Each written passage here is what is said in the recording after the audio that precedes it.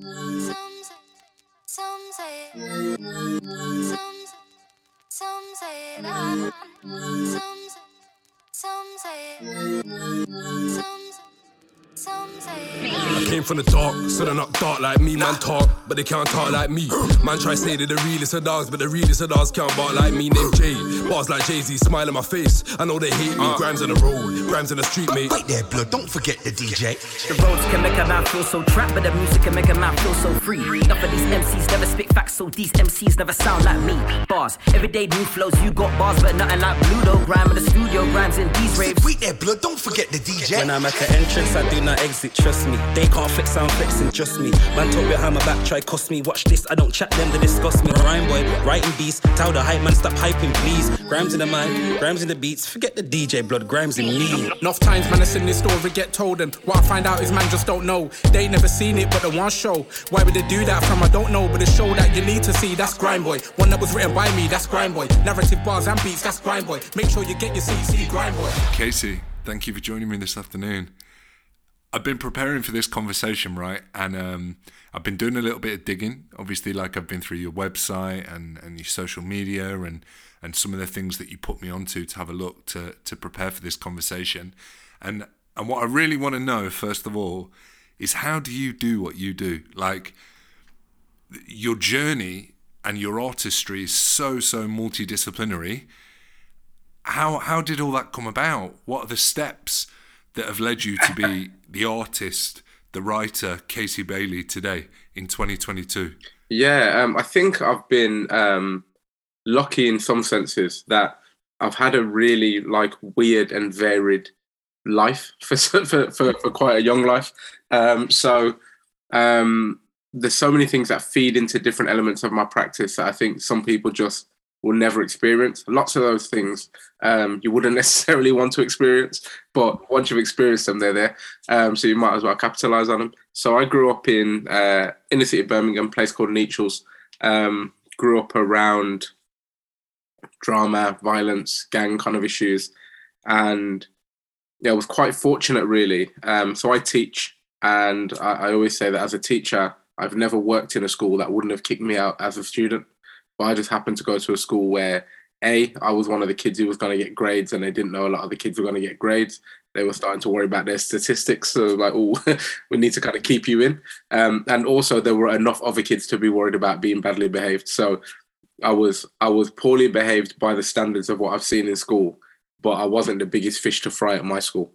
And so that kind of took me into a certain kind of lifestyle, but at the same time, I've always had a love of music and I've always had a love of words. And my dad told me from a very young age that my mouth would get me in trouble, and it definitely has. It's got me out of quite a bit as well. And so I started writing. So I was writing grime music and hip hop music from about 14 years old. And what's happened so many times, so Grime Boy being a prime example of this, throughout like my now kind of creative journey, is things that I have done and I thought were done have like somehow spiraled back into what I am doing. So Grime Boy, for example, me writing a play about realistically about my own kind of growing up, but about what it means to be a young black or boy of colour in a place like Birmingham, trying to be the biggest grime MC. But I'm looking at that from the perspective of, as I did a Radio 4 interview in the build-up, and I was like, if Kano had grew up where Boris Johnson grew up and went to Eton and went to Oxford University, maybe Kano becomes the Prime Minister. But in my opinion, if Boris Johnson grew up where Kano grew up, he doesn't become Kano. So in one aspect, you've got the environment, but then you've got a lot of skill and talent and determination. And some people just have privilege. So some of us don't have any of that, but they have the skill and the talent and the drive. And what I wanted to do with Grime Boy was very much tell the story of the kind of environment that I was in a very human way. Because I've experienced, people don't think that the boys out there are real people. And I'll never forget being at university after nearly being kicked out of school and very nearly being kicked out of sixth form and having to do 3 years at sixth form because I still got kicked out of 2 courses. I remember being at university and a girl saying, she was reading the newspaper and there was a boy who had been stabbed. He was on the front page, big picture of him. And she just looked up from it and said, but no one really gets stabbed, do they? I was like, sorry? She was like, you know, real people like me and you. And I said to her, well, I've been stabbed 3 times, so maybe I'm not as real as I thought. She started crying. I was like, oh, you're upset. Imagine being me. So it's weird because I realized over time when you operate outside of that sphere and people don't know your background, they don't know where you come from, they'll say very wild things about people who are growing up in poverty and growing up without the access to things that some people just think are normal everyday things. And so I realized what I tried to do with Grindboy was I wanted a human story. As much as I wanted it to be heavy in grime, as much as I wanted there to be moments of like humor and moments of real seriousness, I wanted you to feel like that's a person. And actually that happens to that person. That's bad because that's a person. And it feels like the most simple boiled down idea in the whole play, but it's actually probably the most complex for people outside of that environment to understand. And I think that's what I try and do with my writing in general. I try and kind of boil down these just very human things into something that you can take away and go, oh, actually, I never thought about that like that, or I never looked at it from that perspective. And it's something that I've done with poetry, and weirdly, people will say to me, you know, I have no idea where you're coming from, or I don't have any real in-depth idea of what you're talking about, but I feel like you connected me to something I've never connected to. And that's to me what I'm trying to do when I write, and still feel like if you grew up in Nietzsche's alongside me, it still represents you. It's not just for other people to look at how your life is. You can look at it and go, oh yeah, that's my life. That's my life. And so, yeah. So I think the biggest question is how I do everything, but I don't have the answer to that. I don't sleep is the main answer. ADHD gave me the gift of not sleeping. So I take advantage of it wherever possible. Right. So, okay. So, you've left me with a lot. You've actually left me with more questions, right? So properly on tangents as well. I apologize. No worries. Let's stick with the music first of all. So, as music your first kind of passion, were you involved in any other sort of creative endeavors that then kind of inspired you to pursue other art forms, or was it just strictly music at the beginning stage? Yeah, so I think what happened quite weirdly, and again, this is what I mean about kind of weird experiences, and sometimes I've pushed myself or I felt pushed into certain avenues. So when I was 16 years old making grime music, it wasn't nice music. It wasn't music that I would like my children to listen to now. And that's because that's where I was. That's where I was physically, but it's where I was mentally and emotionally. And what happened is when I was about maybe 17 or 18 years old, there was a boy slightly younger than me who had always hung around with me. And I tried to think I kept him out of trouble, although every now and then we got each other in trouble, I'm sure. And he did something very bad. And somebody called me up and asked me to come and get him. So I went to get him and I took him out of this situation. I said to him, like, what are you thinking? Like, what's going on in your head? And he said, oh, it's like you saying your song. And he quoted one of my lyrics back to me as like his first point of call for his reason for why he did this thing. And I was like, flipping hell, that's what I'm doing. Like, that is what my words are doing. And it was emotional. It was wild. I couldn't process it properly. And so I just stopped everything for ages. And then I went for a process. When I went off to university, I kind of felt like I was away from the drama enough to feel like I could write. And it wasn't, the two things weren't connected. The life that I'd lived and the music that I was making. And I was making quite positive music. And I'd come home, or even when I was at uni or in random places, people would say, oh, like, we want you to make that kind of music, that angry music, that aggressive music. And people asking me for it. And I was like, I don't want to do that. I don't want to do that. A, I don't feel the same. B, I don't want to feel the same. And C, I've seen the impact of it. And so then I stopped writing again. I was like, I'm not gonna write again. And weirdly, poetry came out of, nobody asks you to write crud poetry. Nobody says, you know, write me a poem about people getting killed or write me a poem about the violence in the ghetto. Nobody asked you to. I ended up doing it over time because that's still stuff that has affected me. But at the time, no one from this world is coming to me asking for a type of poem. They don't know anything about a poem. So they're like, oh, he's writing poetry now. Oh, this geezer's writing poetry now. Good, leave me alone. That's fine. And people who were into poetry were like, oh, that's different. I ain't heard that before. And so I realized I can express myself through poetry as and get as much out of it and put as much into it as with the music as well. And then over time, because I now very much was a poet, I could be a poet who raps every now and then. And then again, no one expects you to be an angry rapper. I have a whole different perception around who I am. So then I can start making music where I say, you know, we need to think about what's going on in Aleppo. I can make songs where I'm saying we need to look after each other. And people who are listening to it now have come to me from poetry. So they're that's the kind of space they're in anyway. So they're going, oh yeah, I like that. And then now it's like spreading, expanding back into different kind of fields. So would you say it was that freedom that then gave you the space to then transition or move into other styles of writing for theatre, let's say? Yeah, I think so. I remember being at uni and wanting to write a novel. I don't have the patience. I always said I couldn't write anything in the long form. I never thought I could write theatre. And the reason is, there's a couple of reasons. One is, if I think I know where the story's going, I'm bored then. So once I know that James in chapter 1 dies in chapter 5, I can't put any effort into James as a character now. I'm like, you're gonna die. So it's like, this is pointless. I'm putting too much effort into you. You're gonna die. And if you don't put any effort into him, no one cares when he dies. So I always I would start ideas and then I wouldn't finish them. And what happened with, and I've always been like a storyteller, as in my natural kind of personality is to tell stories. Everything becomes a story. Even if I'm explaining a really simple point, it becomes a story. That's just who I am. And what happened with Grime Boy is I wrote this, it was like an extended poem with grime lyrics in it.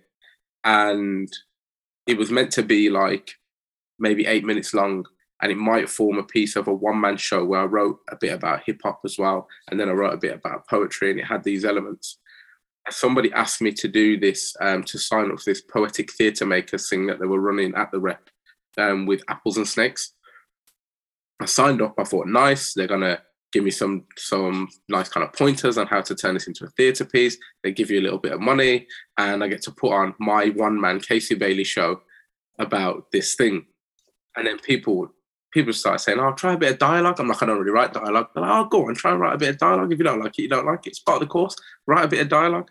So I write a bit of dialogue. People go, oh, that's quite good, actually. I like that. I'm like, okay. And then it's like, well, maybe write a scene around this. So I write the scene. That scene later gets scrapped. But now I'm writing scenes and real stories, not just the idea of me standing on stage waffling. Actually, there's a real narrative building here. And I think with the reason I could do it, I feel like I can do it now. I've written like theatre stuff since. And in my head now, I know, because I've done Grime Boy, in my head, I know I can write that length of thing. But with Grime Boy, it was literally, I had to go like scene by scene. I had to just go, I'm writing this scene, and the scene might be 6 minutes long, and I'm going to write the 6 minute scene. And I'm not even thinking about the thread yet. And later I'm going back and tweaking and making it fit and taking stuff out. But I couldn't wrap my head around writing a full play. I couldn't wrap my head around writing characters, because when I first started writing it, there wasn't any characters, there was me. It was just me telling a story. And I think in the first, I remember when I worked with Maddie, who's the director, who's just amazing. And in the first kind of like draft, she was asking me, and I'm a bit of a weird character in many ways, because I don't really fit in to anything. And so she was saying, like, why would this character do this? And I was like, I don't know, I just would. She was like, yeah, but it's not you. It's not you. It might make sense to you, but no one's going to look at this character doing this and then doing that and go, that makes sense. No one would do that. I know you would, but that's not. No one's gonna buy it. So I have to start thinking, actually, no, who is the character now? It's not me anymore. And that process was interesting. But I think what I realised just before Grime Boy went on at the Rep, I got taken onto the Bush's Emerging Writers Group. And when they first called me and spoke to me about it, I said to them, I don't write theatre. This is after I'd written Grime Boy. And they were like, but you've written Grime Boy? And I was like, yeah, but I only wrote that because I know grime. I don't know theatre, I just know grime. So in my head, I was like, I've just written a grime play, which in my head doesn't really feel like a play. And so then they were like, yeah, well, actually, we think you can write theatre. So then I went on to that. And I realised something that my dad used to say to me over and over again, something I've spoken about kind of like at length since. Like, I don't need to say I can't do something. I can just try. And then, do you know what? The beauty of the world is if you can't, people let you know. Yeah, very quickly. They'll let you know very quickly. So if you just start writing theatre and nobody wants to take on your play, and you go like, does anyone like my play? Nobody likes my play. Then you can go, maybe I can't write theatre. I don't need to say before I write something that I can't write it. And so I just said at that point, I'm not going to do that again. So I've done some like interesting, weird stuff since. And I'm just like, I'll just do it. And then if the person goes, oh, that's not what we wanted, or that's not how we thought it would work, then I'll go, fair enough. And I'll move on, because the things that I pick up while I'm trying to do that are going to be useful somewhere else. I'm going to enjoy the process. I'm not going to do anything where I just feel like I'm just slogging away. So it's going to be interesting to me. It's going to be important to me. So yeah, now I just go like, someone says to me, oh, can you do this? And it sounds like something I might want to do. I go, oh, I'll try. I'll have a go, and then we'll see what happens. Okay, so what's your, now that you feel maybe perhaps from what you've described a little bit more confident with the theatre writing, or a little bit more affirmed, if that's the right thing to say. Yeah. What's your process now? Is it different? Like, what's your starting point? Is it still a poem? Is it still lyrics? Do you just attempt a scene? Yeah, I think the big thing and the big difference between when I tried to write longer stuff in the past is I don't know where anything's going, and I'm okay with that. And people have said that to me over time, and I've gone, that's nonsense. Like, you do know, but I've realised I don't have to know what's going to happen. And so I write lots of like short bits, like monologues or just pieces of dialogue. Sometimes like ideas come to me, and I write them down. And so there's something I'm working on. I've been working on it since the Bush thing, and it started as a monologue from the Prime Minister in like a future like dystopia, and then I wrote another monologue which was from like a freedom fighter in the same time, and then this kind of idea started building around it that linked these two things together. I still don't know how. I understand the world of that story now, and I understand the concept of what's going on, but I haven't really defined an ending for it, and that's okay. So I think my process is a little bit disjointed at the early stage, because I think I don't feel like at no point yet, maybe one point kind of, but rarely do I write where I'm thinking I have to get this thing written. So I'm writing the bits that I want to write, and I'm enjoying it, and then I'm going away from it and coming back and asking myself questions like, well, how does that work with that? And if it doesn't, what needs to change? Or what needs to happen in the middle that you understand how those two things make sense now? So it's just loads of questions.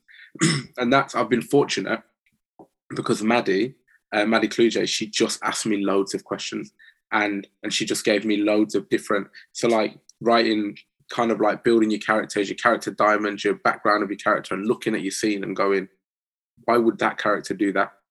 And if they wouldn't, then either they don't do it, or something has to change for them to do it. What changes? And so everything is just question. And often I do still start from either a poem or a really small idea. So the other play that I'm currently kind of like working on, Please Do Not Touch, was born out of my poetry book, Please Do Not Touch. And so the concept didn't need to be a poem, but I've written a load of poetry around it. And now poetry massively, and music again, interestingly, plays its part in the play. And so there are things that you can get from a poem that you can't get in the theatre. And there are things that you can get much more so in the theatre that you can't get from a poem. And so I kind of, a lot of the stuff I've written, it feels like I've written it more than once, but in different ways, because I feel like somebody might pick up the book and go, I don't get this, and go to the play and go, oh, that makes sense. And somebody else might go to the play and think, oh, this is a bit long-winded, and pick up the book and read one poem and go, boom, I get what you were trying to say now. And so that's another thing I'm experimenting with, because I think there's a weird, like, I never realized this coming into the creative world, but there's a very like make the project, complete the project, move on from the project kind of like thing in the creative world. And I find it a bit like terrifying because you spend so long working on these things. And I think it is, you know, like most things, it comes down to like money because no one's going to pay you to do it again. So it's like you make you play and your play is great and it has the 3-week run and everybody loves it. But no one's going to give you any more money for that play. So, and this pays your bills. So now you go, right, I need to write a new play. And so you stop talking about your old play because you have to talk about your new play. And they just kind of, you know, if you get a text, it goes on a shelf and that's nice. But some of these things are a real important part of us, and we pull it down, and then it just can go. So I'm always thinking now about, you know, Grime Boy. We're looking at the potential of it being like an audio drama, and the potential of it being filmed in like a proper kind of either series or like extended kind of drama piece. But for me, that's important because, like, I encapsulated 20 years of growth in that play. I mean, like, yeah, in a 45-minute to an hour piece, right? It's done. And this is like, okay, that's that. I'm like, no. Let's go back to this. And it's funny because Grime Boy has been the first thing where, after in my head, I felt like it's done because I've got into this cycle of work on it, it's done and move on. Other people are coming to me saying, oh, I haven't seen you since Grime Boy was on, but I saw Grime Boy. It's amazing. Oh, did you write Grime Boy? And I'm like, how do you know that? Like, how do you know I'm the person who wrote it? You never saw me there. And it has that bit more of a life about it. And I'm happy with that because I didn't know. You never know how these things are going to go, do you? See, like, right, I'm going to pull it out in the world and people might go, yeah, okay. Or they might go, oh, wow. I think the point that you're making, that's so important. And I think that it's our generation of creatives and artists that's potentially thinking about legacy more than ever before, because especially in relation to community practice, we're always aiming and we're always focused on safely working with a community, then safely exiting a community, and putting together that strategy to make sure that whatever we've made is not a flash in the pan, or that there's some legacy to what we create, right? But now that we live in a digital age, why should theatre and storytelling only exist for as long as it can be financed? Yeah. And especially in relation to your own work, like being that outside eye and going, you know what, how big is this work for the community? How big is this work for the city? How big is this work for the Repertory Theatre? How big is this work for in terms of representation for the black community within the cultural sector of Birmingham? And then even wider, how big is this work nationally? Like, that's so exciting. And what sort of mediums can we use to give this work real legacy? Yeah, that's the plan.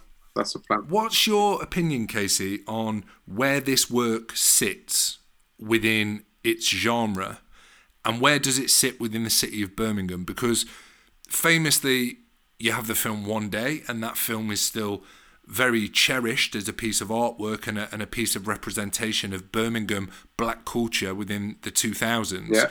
Where does Grime Boy sit for you within the city? I think it weirdly fits in a lot of places, but doesn't fit anywhere perfectly. And this is something I was saying in the build up to the play, and something that a lot of people said to me after the play.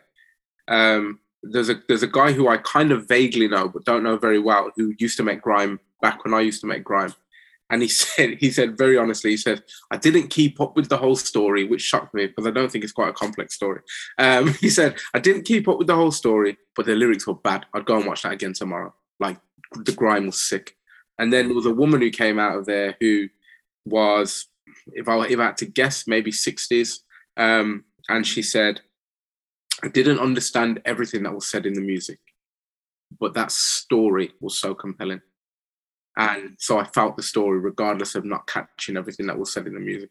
And I thought that's what I wanted to do, because I know you're not going to get an audience of people who are going to pick up every single grime lyric that you've put together with flipping wordplay and double entendre and metaphor, and also go, oh, I really understand the nuance of the whole background of why you wrote that story. So I think it sits kind of not in a it's hard to say without making it sound like egotistical, because it's really not. It sits on its own in one way.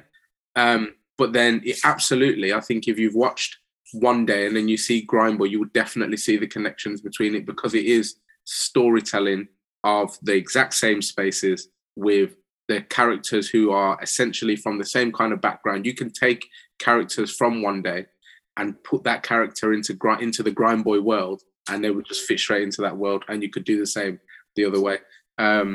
So what do you think's responsible for that lack of representation then? Because it may be a really short-sighted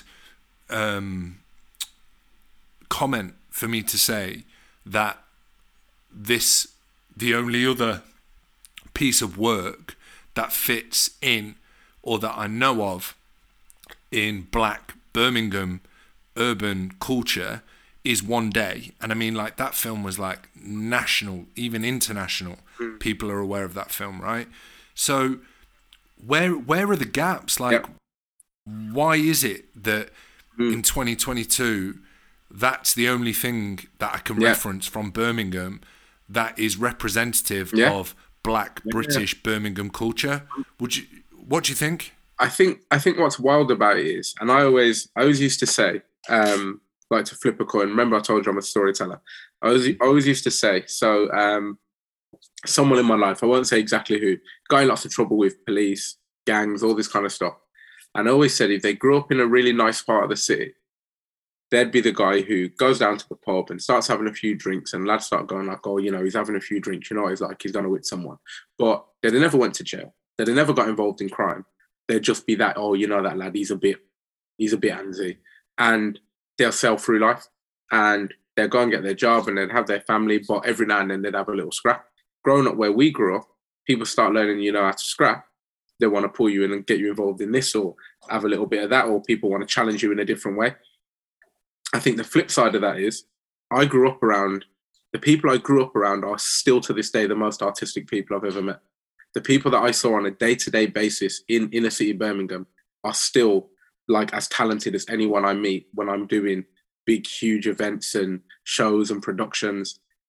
But there's very little there to look on from their creativity. And that's the flip side of, like, if some of these people had grew up somewhere where they could have went to RADA, or if they'd have grew up somewhere where there was a great youth theatre program on for them, they'd be all over the stage right now. They'd be all over your television. And I know where they are right now, and it's not where they should be. And so there is definitely that element of, this actually shouldn't be all there is for you to, you know, it shouldn't just be like, you know, you can look at this and then look at that. There should be so much. Grindboy should land in a big group of work that is kind of like it, yeah. And that work kind of isn't there.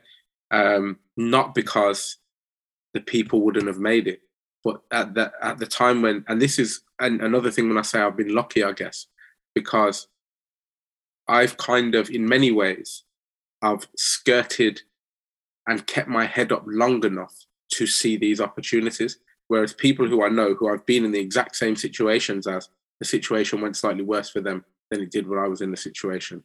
And then that one domino falling is, and then for me, the good domino fell and it flipped stuff in the whole other direction.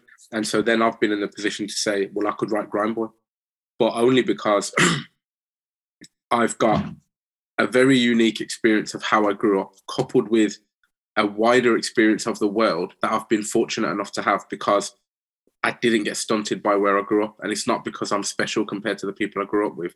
I got lucky in this situation. I had good parents who, despite not being able to give us everything in the world, they gave me knowledge and they gave me love.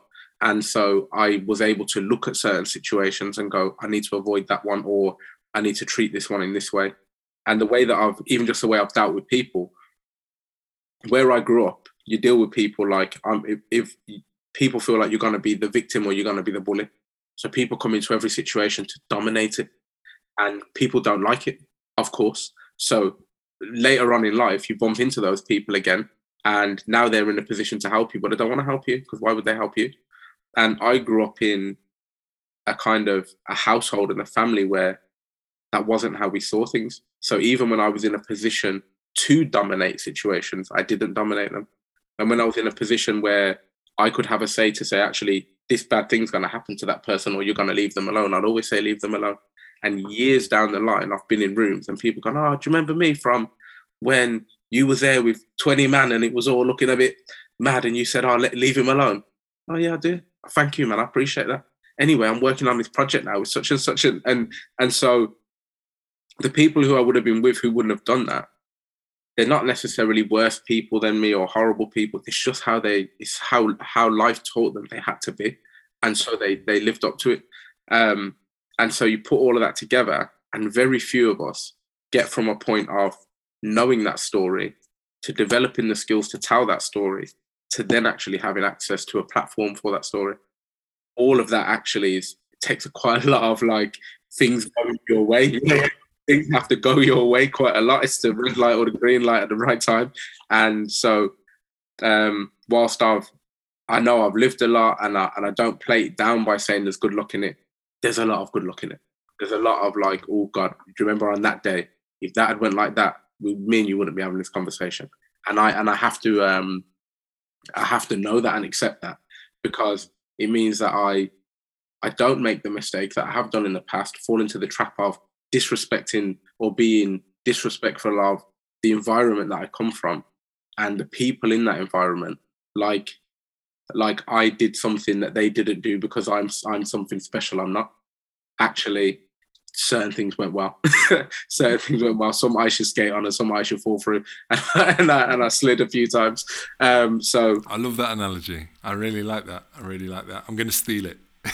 on that last point that you made about the process of significant events that led you to the platform where you could showcase your talent, do you feel that Birmingham as a city right now is open to creating those pathways and promoting the talent of its communities?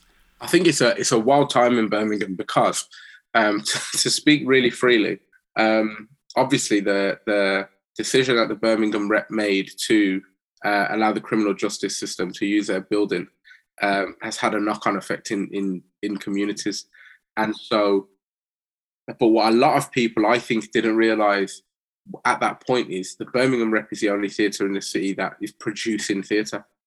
So or most people are not going to come with an idea and get it on stage at the Hippodrome or get it on stage at the Alexandra or wherever it may be. So that real route was always through the rep. And now a lot of people are like, well, I don't want to work with the rep. And if you look at what's happened, you can kind of go, well, I understand why they feel like that. So now we're in this kind of weird position where do those people actually go? I think probably the most exciting thing that's happened in the region in a long time, and I have to say region, is Corey Campbell at the Belgrade. And Corey Campbell obviously coming from Birmingham originally and doing now great things in and for Coventry. But I think people are looking and going, well, maybe that's where I'd like to take my thing. I don't necessarily think that the Birmingham rep are averse to supporting those communities in the sense of supporting the work of those artists. I worked very closely with Maddie Cluj on Grime Boy. I can't fault any of my experience there. But you can't get away from, people need to feel safe, particularly when you come from an environment where you've never really felt safe. And the whole kind of purpose and journey to this creative world is an escape to safety. It's not an escape to jeopardy. Nobody wants to eat. You can't beat it out of the frying pan into the fire, because otherwise you might as well stay in the frying pan, because we know the frying pan and we've survived in it already. And it's really easy. And this is something that I'm lucky that I haven't really struggled with, because I haven't just operated in this creative world. I've operated in the world of education, which has all kinds of pitfalls and dramas and nonsense that I've witnessed. In that sometimes you're in a space and somebody else gets it wrong. They can get it wrong because it's their space. And the way that you react becomes the center of the response. Fortunately, I've learned to understand that before I came into the creative world. So I see stuff and I go, oh, that's mad. And I just carry on. I remember being working on another production. And I won't say anything about where it was, but I came into this room and we were doing something, and there's some other people from similar kind of background to me. And there was someone who was, I don't know, like stage manager or production manager or one of these great roles that you have in the theatre that I don't understand fully yet. And they were just like shouting at people.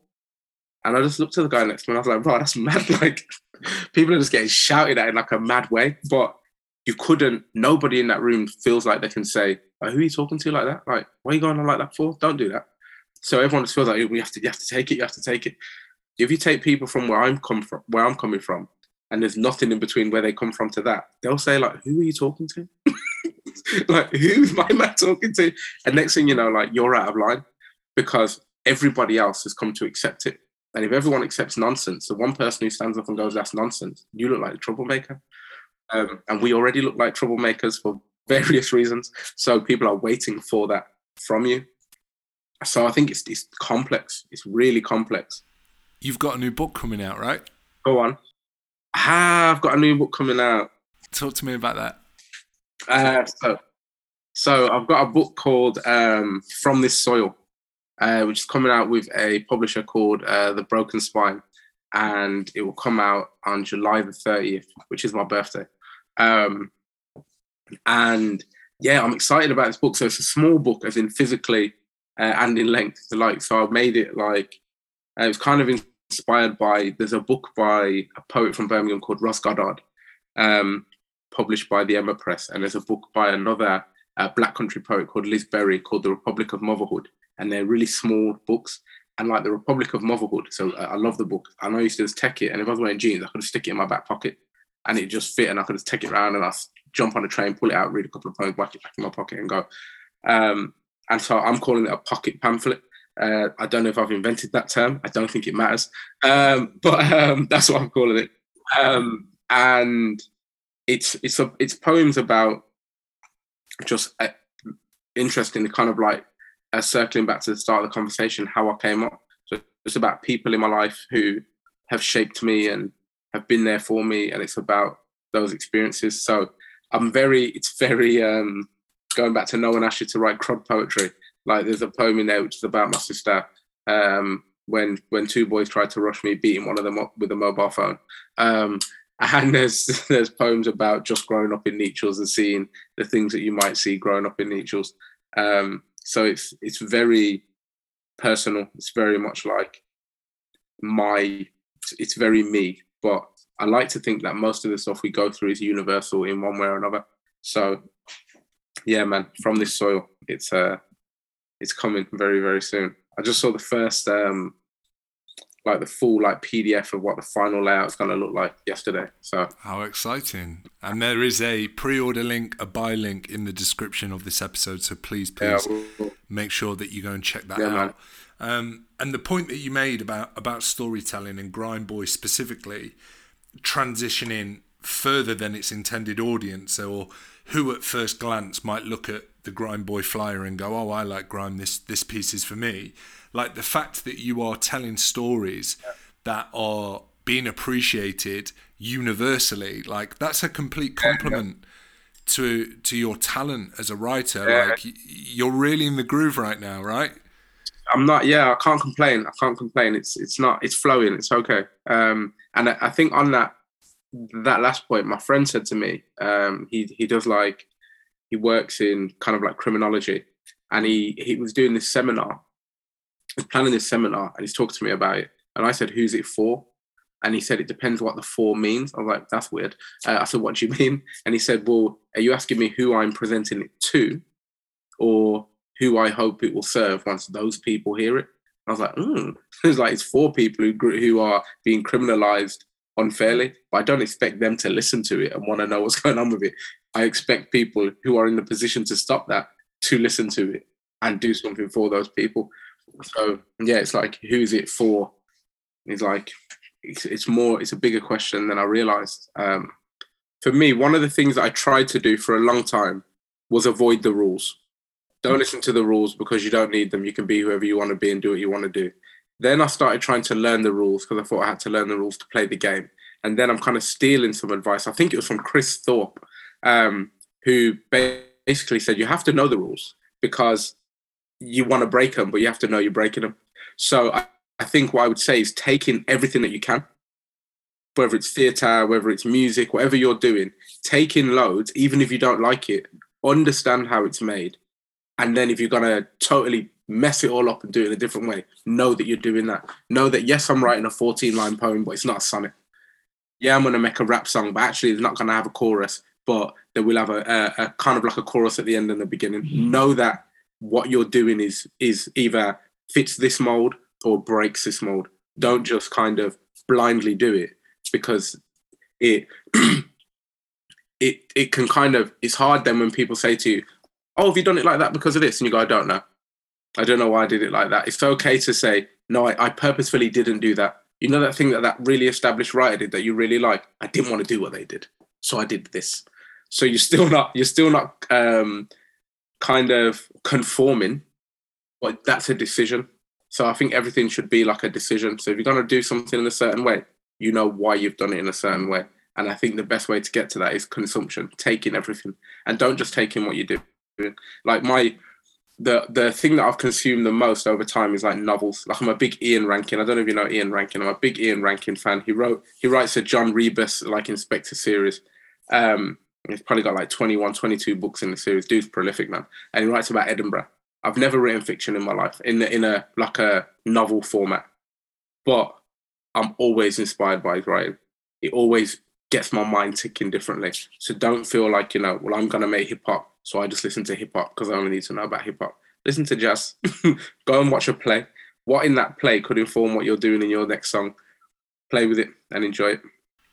And I've certainly enjoyed our conversation today, Casey. Thank you so much for giving me and the listeners an insight into not only your practice, but to also your process.